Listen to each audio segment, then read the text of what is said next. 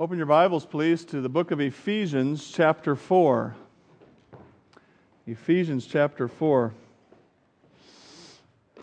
In one of Helen Steele's recent letters home, she sent a little bookmark prayer card. Helen Steele, for those of you that don't know, is our missionary in Greece, outside of Athens, and she is serving at the place written right here on this card. I should have had Tim take a picture and put it up for you, but it's all Greek to me. And when I look at this, I'm reminded I should have studied Greek harder when I was in college. Even so, I can make out a few words. It says, please help by praying for the what I think is Evangelical Bible Institute. I'm going to have to look up that one word to make sure. The Bible, the Greek of the New Testament era that we study at Bible college or seminary is called Koine Greek. That is a name for the type of Greek. And of course, modern Greek has changed over 2,000 years, so it's not exactly the same. But that's not the real reason I can't read it. I just didn't study that hard. It says it is biblical and practical instruction in the Word of God. So I felt pretty good that I was able to do that much. My Greek professor was a fine, godly man, but he was very gentle and very soft-spoken. And when it was before a test, he'd say, well, now you might want to look at this, and you might want to study that. And that would be the same as some other teacher screaming at the top of his lungs, this will be on the test. He was very gently telling us how we could succeed as the test came. One of the biggest tests you will ever take in your life is living in a family. It is. It is a test of your godliness. It is a test of your faith, a test of your Christianity. And you didn't know it when you got married. You were like the couple that we went and saw get married on Friday night. They're just all gaga for each other like young couples are supposed to be. And I doubt they're getting married thinking, I'm about to be challenged more greatly than I ever have in my life. They just think it's going to be wedded bliss from here on. And you know there should be a fair amount of bliss, but when you get in relationship with another person in the same house and in the same life, and then some other little persons come along, God uses that to stretch you. That's God's method of growing us up. He brings challenging circumstances. The great news is, just like my Greek professor, God has already said, here is how to succeed. It's not a mystery. It's not unknowable. It's not undoable. God has told us in the Word. And we are spending some time in these weeks between Mother's Day and Father's Day considering some truth that is really important for the success of our family life and all of our relationships. I want to read for you starting in verse 25. We're going to actually consider verses 29 through 32 today. We've considered these earlier verses in a previous week, but I want to remind you, therefore, putting away lying, let each of you speak truth with his neighbor, for we are members of one another. Godly families, successful families are built on honesty in communication. Verse 26, be angry and do not sin. Do not let the sun go down on your wrath, nor give place to the devil. Godly families are built on humility that works out into resolving problems. Verse 28, let him who stole steal no longer, but rather let him labor, working with his hands what is good, that he may have something to give him who has need. Godly families are built on personal responsibility to work and to provide. Verse 29, let no corrupt word proceed out of your mouth, but what is good for necessary edification, that it may impart grace to the hearers. We're going to learn today that godly families are built on a sensitivity in their communication. Verse 30, and do not grieve the Holy Spirit of God, by whom you were sealed for the day of redemption. Godly families are built on spirituality, a genuine spiritual life in the Holy Spirit. Verse 31, let all bitterness, wrath, anger, clamor, and evil speaking be put away from you with all malice. And be kind to one another, tender-hearted, forgiving one another, even as God in Christ forgave you. Godly families are built on harmony, working together. Well, first of all, successful families are built on sensitivity, particularly in their communication. Now, sensitivity is one of those words that's gotten used and misused, and men are supposed to be more sensitive, kinder, and gentler, and I'm all for that. Or not. But I am for a thoughtfulness of communication based on the Word of God, and that is a kind of sensitivity.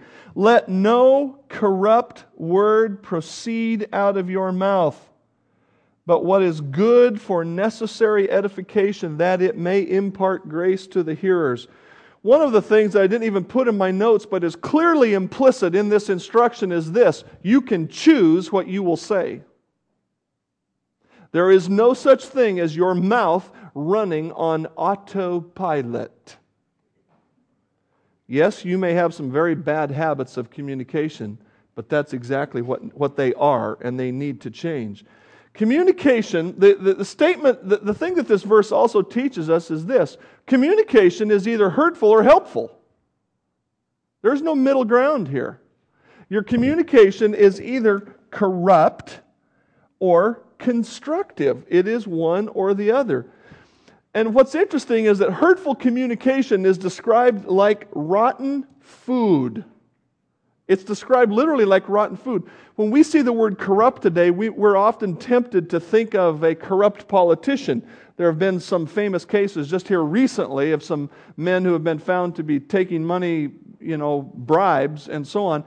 And that is a corrupt thing, don't get me wrong, but this word here particularly is talking about something that is literally decaying. Like if you set a piece of meat out and it's not refrigerated or cooked or whatever, it just grows mold after a while, and you would say that is corrupt. That is what this word is talking about. Rotten food. This word was used in ancient times of rotten fruit, rotten vegetables, other spoiled fruit. When do you clean your refrigerator? Do you examine everything every day? Go through that vegetable drawer. That's where that bad stuff is. It's down in the bottom of that vegetable drawer. You buy a cucumber and you eat half of it, put it in the plastic bag that it came in, you stick it back down in there, and a week later you have a science project. You open the door and you think, something isn't right in my refrigerator because I don't eat things that smell like that. And so you go on the search and destroy, and you clean that thing out because you're not going to eat rotten vegetables, rotten food, things, leftovers that have more hair than your husband, that kind of thing. Listen, folks, God says words can be like that. Your words are either like that. They're either like rotten food or they are constructive. That is the positive opposite. Helpful communication is described as constructive. And it is a word like we would use to refer to building a house. The King James word is edify or edification. We get our word edifice from it. It means something that is built up. Helpful communication is described as constructive. And I could either describe rotten communication or I could describe constructive. I'd rather describe the constructive. So here it is. Constructive communication, first of all, is calm. It's calm. What do I mean? So then, my beloved brethren, let every man be swift to hear, slow to speak, slow to wrath. For the wrath of man does not produce the righteousness of God. If you are not calm when you speak, I can just about guarantee you what you're going to say is going to be rotten, not constructive. If you are not calm, you are not under the power of the Holy Spirit. You're under the power of your emotions, of your anger, or whatever it is that's pushing you. Constructive communication is calm. Swift to hear. Oh man, I need that instruction. When I had 3 kids in my home, 3 teenagers, I was often not swift to hear. I only need to hear about 3 words, and I know what they're going to say, and I know what needs to be done. Rah, rah, rah, rah, rah. My wife come along and say, all she had to do was look at me.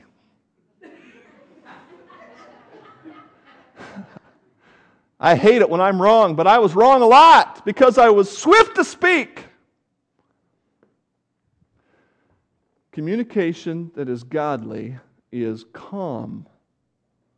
When you are calm, you are able to be more thoughtful. Old saying that I heard many years ago. I heard it from a teenager, actually. He learned it from his dad. Let calmer heads prevail. Mom and Dad, you need to be a calmer head. Husband and wife, you need to be a calmer head. Children, you need to be a calmer head. Just because you're a child doesn't mean you get to say whatever you want. You need to be calm when you speak to your parents so that you might speak respectfully. Helpful communication, which is constructive, is first of all calm. Secondly, it is compassionate. Compassionate. Look at Ephesians 4:29 again. Let no corrupt, no rotten word proceed out of your mouth, but that which is good for necessary edification. And by the way, the reason I'm describing constructive edification also is this. When you look at that word rotten communication, you could be tempted to think of like cuss words and obscene language. And certainly that God speaks against that in a number of places. But I do think here the primary thing He's talking about is, are your words hurtful or helpful? And so He's using rottenness to describe unhelpful or hurtful communication because He defines it by going right away to something that is edifying. But in terms of compassion, look what He says. Necessary for edification, that it may impart grace to the hearers.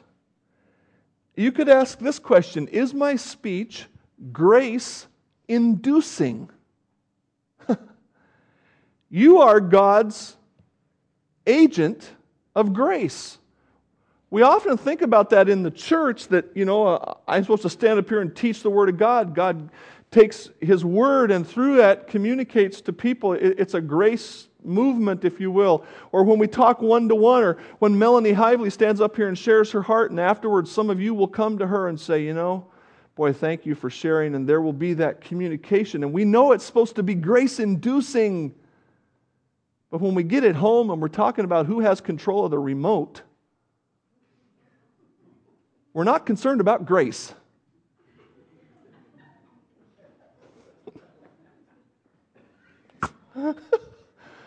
That's the point at which we have to say, is my communication about to be rotten or constructive?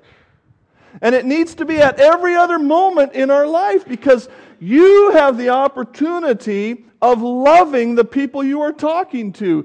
To be compassionate for someone is to say, what does this person need? That is an others-oriented kind of life. 2 Peter, grace and peace be multiplied to you in the knowledge of God and of Jesus our Lord. The only way your communication can be described as gracious or grace-inducing is to say, are my words the kind of words that are in the Bible? The good kind of words, not the, God does record some bad things for us too. Are my words God's kind of words? Am I about to speak the way Jesus would speak? Because if so, I am going to bring grace to the people who hear me. Godly sensitivity in communication means thinking like Christ before you talk, so that what you say will truly be helpful to the people to whom you say it. That's going to necessitate that sometimes you don't talk at all, because sometimes you just don't know what to say. And it would be wiser to say nothing and wait till God helps you to speak in a godly way. Well, godly families are built on a sensitivity of communication. Number 2, godly families are built, and I'm going to skip down to verse 31 and then come back to verse 30, and you'll see why here in a minute. Successful families are built on harmony. Look at verse 31. Verse 31 is the put off, it's the negative, and then verse 32 is the put on. And if you remember, this passage is oriented that way. Stop this, start that. Put that off, put that on. Let all bitterness, wrath, anger, clamor, and evil speaking be put away from you with all malice. And be kind to one another, tender-hearted, forgiving one another, even as God in Christ forgave you. I've summarized verse 31 this way. All of those behaviors are self-centered. Now look at that verse. You probably don't normally think of those things as self-centered. You think of them maybe as hot-tempered. And that's true. But they're self-centered behaviors. Bitterness. The word bitterness means to cut or to pierce. Words or thoughts or actions that hurt, that pierce, that poke.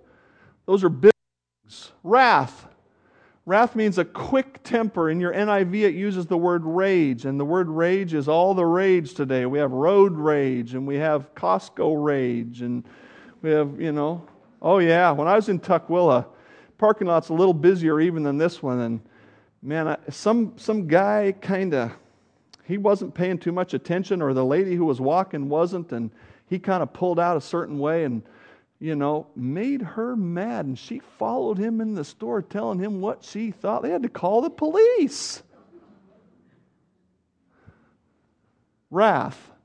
The Scripture uses several words, and you'll see that here. It uses several words for anger or that type of thing, and there's little fine distinctions, and that's this one. To be quick-tempered, to explode, to blow up.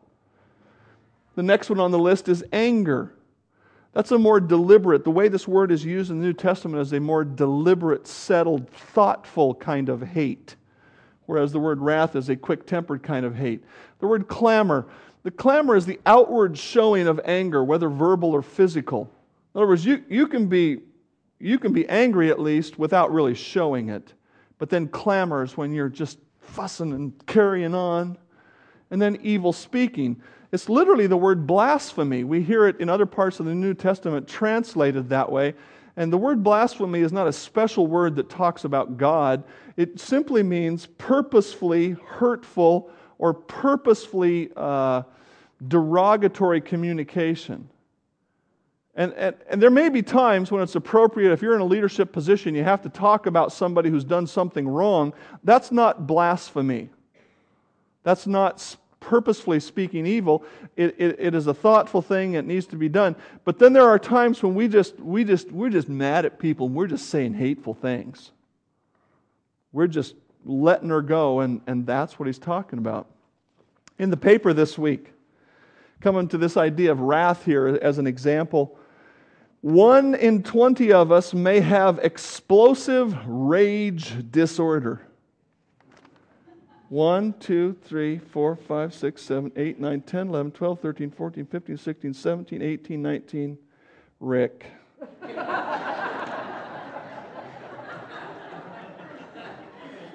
Would you like to come forward and repent? Now get this. 1 in 20 Americans may be susceptible to uncontrolled anger attacks in which they lash out in road rage, spousal abuse, or other severe transgressions that are totally unjustified. Researchers from Harvard and the University of Chicago have found. Yeah, you know what, folks? 100% of us have explosive rage disorder. That's because we all have a sin nature. And every single one of us will come to a point in our life where we are tempted to act that way. And the only difference will be is whether or not we submit ourselves to the Holy Spirit and say, God, this ain't right. Or if we choose to be very selfish in our behavior and go ahead and express ourselves. All of these descriptions, now here's something I want you to understand. All of these behaviors are a description of somebody who has been wronged or a person who at least thinks they have been wronged. And I would encourage you, as you try to understand these words, to come back to verse 26. Be angry, but don't sin. If you are angry and sin, that's what it looks like. The source of these temptations may be very real, very legitimate, and need to be dealt with. When we are bitter, and when we act in a cutting or piercing manner, we have unresolved anger. There's a reason that you feel bad inside, and that is because something has made you angry. The problem is you're handling your anger in an ungodly way. When we allow ourselves to explosively express our anger, we are doing what makes us feel good at that moment about the anger-inducing situation. When we pack our hurt into a nice corner of our heart and we feed it and keep it warm, we are serving our own hurt feelings with bitterness. When we constantly are harping on our hurts, we're repeating them, the things that we have suffered and the trials we are enduring, we're trying to generate sympathy for ourselves. Oh, let me tell you about my hurts and troubles. Can you see how hard my life is? Now, we don't say it that way, do we? But that's what we're doing. When we purposefully speak insults or hurtful things of others who we believe have wronged us or who have actually wronged us, we are trying to make ourselves look good and to make them look like the evil spawn of the devil that they are. When we act on the basis of our hurts, our actions will be evil. Evil. Have you ever looked yourself in the mirror and saying, I'm being very evil today? Well, no. Because ultimately, all of these behaviors are very self-serving and you feel very good about what you're doing. The last one, evil on the list. Why don't we resolve our anger? I would just give you 4 reasons that came to my mind this week. The first one is laziness. What do you mean laziness? Well, you know, if you sit down with the person who has angered you, that's going to take some effort, isn't it? And that's going to take some time. And there may be some struggle, and there may be some heartache and some tears. It may require some prayer. It may require some Bible study, huh? And you know what? It's just easier not to do anything about it. Sympathy. Why don't we resolve our anger? Sympathy. We like to be babied. We want people to come around and say, oh, you poor thing. You have been so wronged and so hurt. Man, that feels good. Oh, yeah. That's like a big old back rub. Yeah. But all it is a pity party.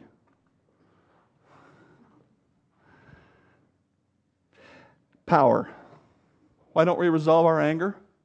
Because we like the power. If you have actually been wronged, not a supposed wrong, but an actual wrong, now you've got the power over the other person. You wronged me, you wicked thing. And you just hold it there. Talk about sinners in the hands of an angry God. How about sinners in the hands of an angry husband or wife, you know? And you know if you forgive, you have to let go of that, and now you don't have any more power. There's a 4th reason that we don't resolve our anger, and that's fear.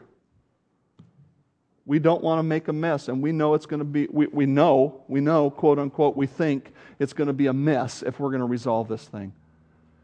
You know what the bottom line is here? The bottom line, unresolved anger is selfish behavior.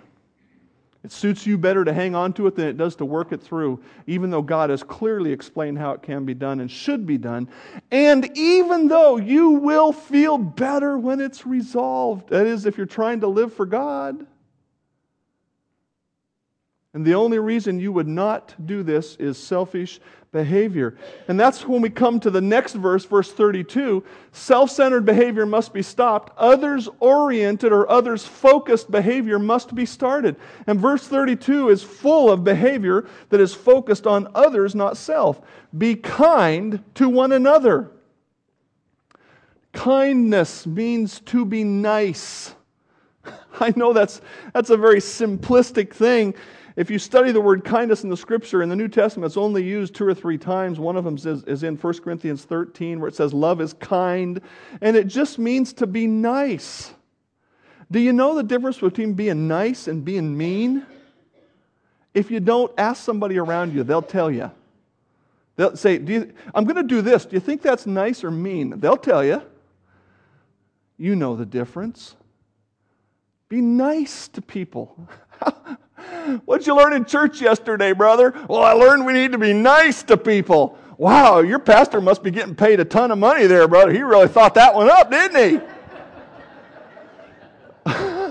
Wouldn't the world be a better place if we were just plain nicer?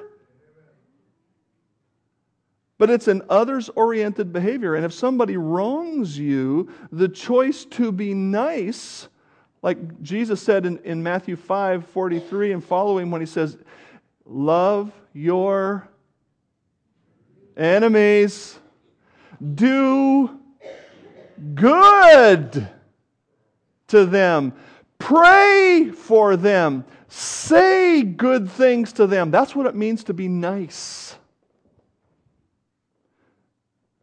Love your enemies, love your brothers, love the whole world. It's all in the Scripture. So who do you get to be mean to? Maybe the devil. Maybe the devil, okay? The devil, not the one sitting next to you. The devil. Be nice. The second word is tender-heartedness. In the NIV it says compassion.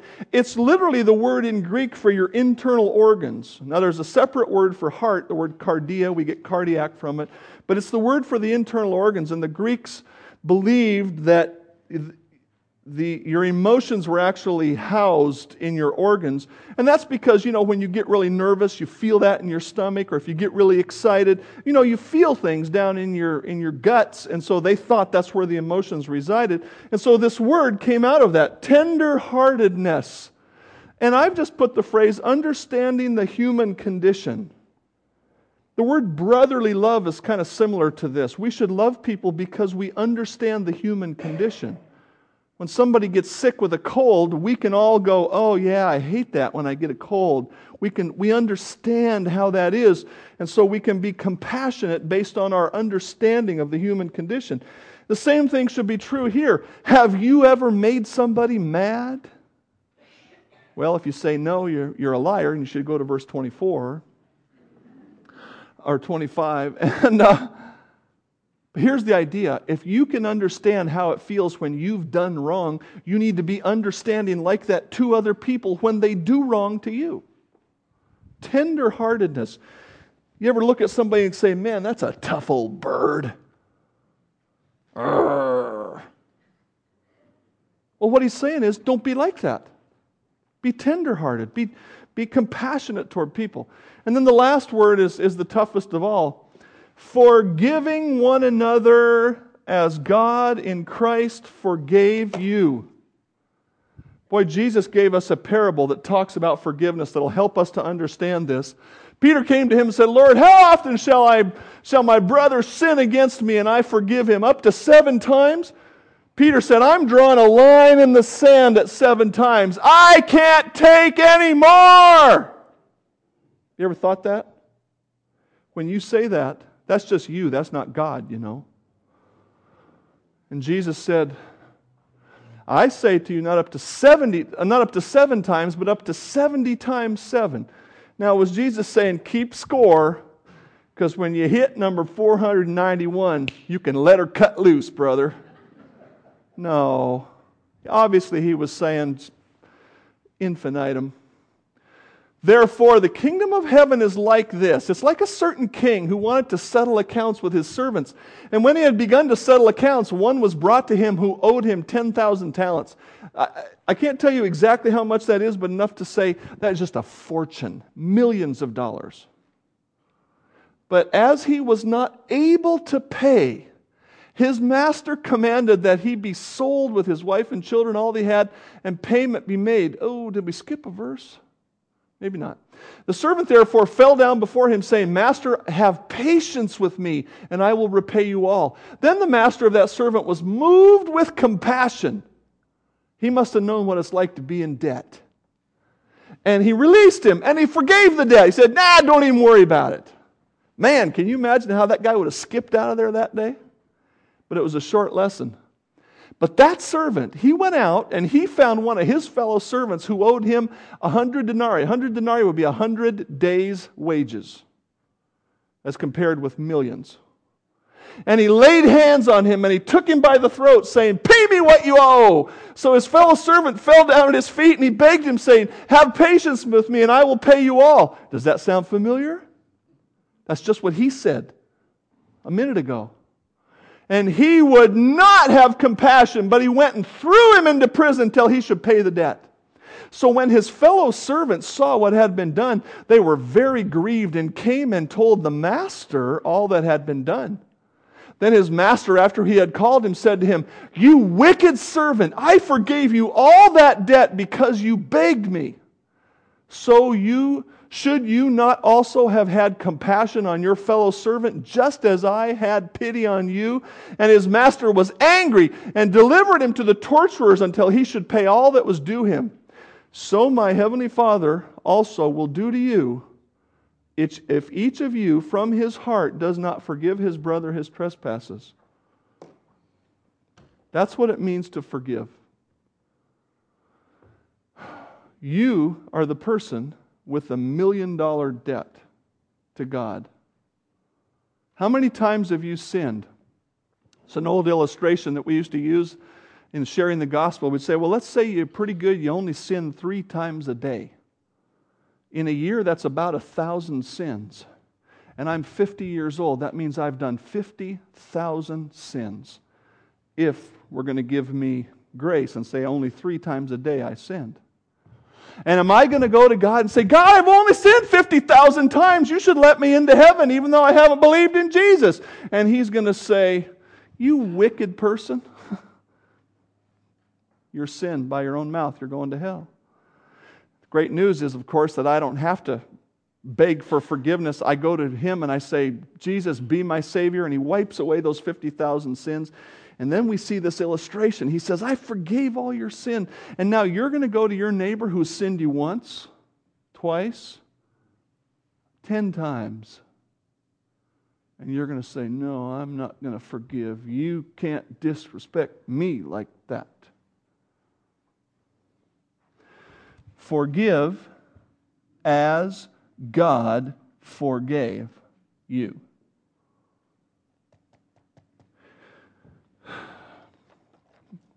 Successful families are built on sympathy. Parents, your children are going to wrong you.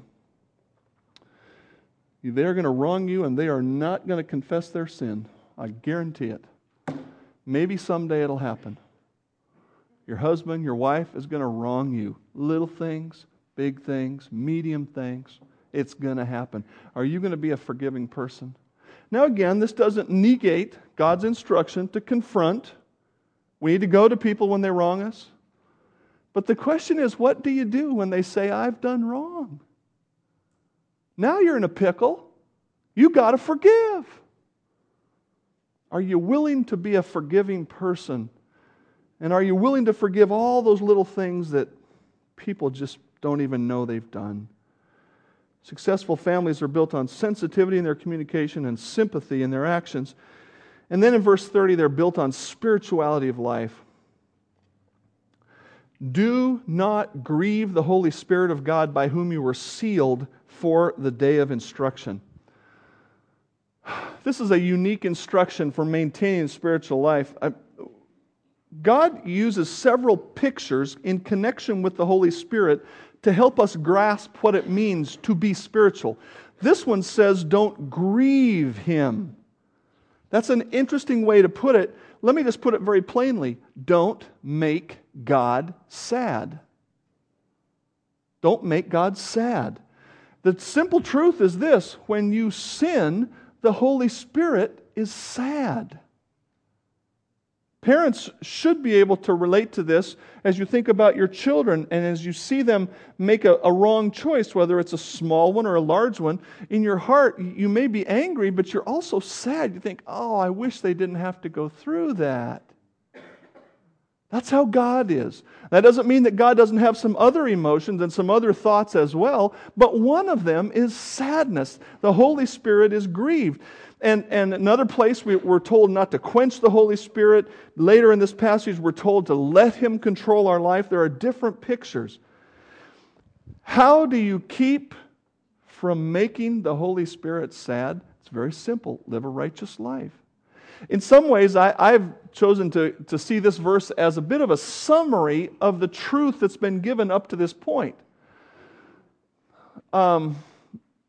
Up to this point, He has told us some sins to put off and some righteousness to put on, and He's going to give us more as this passage goes on, but it's sort of like He stopped right in the middle and says, and these things I've just been talking about, corrupt communication, bitterness, wrath, anger, clamor, evil speaking, He says, those things make the Holy Spirit sad.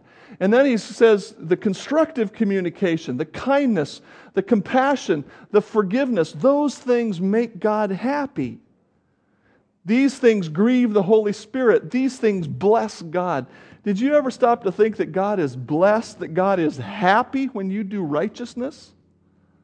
He's not up in heaven stone-faced, Kind of like, well, it's about time. No, He's going, yeah, good job. He's happy. When somebody comes to faith in Christ, the Scripture says the angels in heaven are rejoicing. It's a party every time somebody comes to faith in Christ. God is happy over righteousness. He is sad over sin. How do we take this truth and apply it in our lives? I think Romans 6:12 through 13 is where you need to meditate this week. Therefore, do not let sin reign or control in your mortal body, that you should obey its lust or strong desires. And do not present your members as instruments of unrighteousness to sin, but present yourselves to God as being alive from the dead, and your members as instruments of righteousness to God. Now that you have heard this truth this week, just like a couple of weeks ago when I preached about lying from this previous verse, I heard more people talking about lying the next few days. Oh, can't say that, it's a lie. That is exactly what this verse says. You should be examining your actions and saying, no, I will not lie. Yes, I will tell the truth. As you think about rotten communication or constructive communication, you should say, God, help me not to go down those same familiar paths of talking when I say those things that are hurtful, when I call people stupid and I tell them they'll never make it and you can't do it. And help me to start talking in a godly way and speaking God's truth. Help me to present my members. The members He's talking about is the parts of your body, your mouth, your ears, your eyes, your hands. Present them to God to do righteousness. I have an acquaintance who hasn't been feeling that well and has been going to the doctor on and off and supposed to be on a restricted diet. And on the last call to the doctor, the nurse said, "What did you have for breakfast this morning?" "Biscuits and gravy." Well, you know what, folks? God has given us clear instruction. It will help us succeed in life and in relationships, but we have got to live it. We've got to pick it up and do it. We've got to follow it, not make our own choices. Heavenly Father, help us to present ourselves to You for righteousness today. As soon as the service is over, as we start talking, as we start driving, as we go to dinner, help us to present ourselves to You for righteousness in what we say and in what we do. Father, build our families, improve our families as we build them on You. I pray in Christ's name, amen.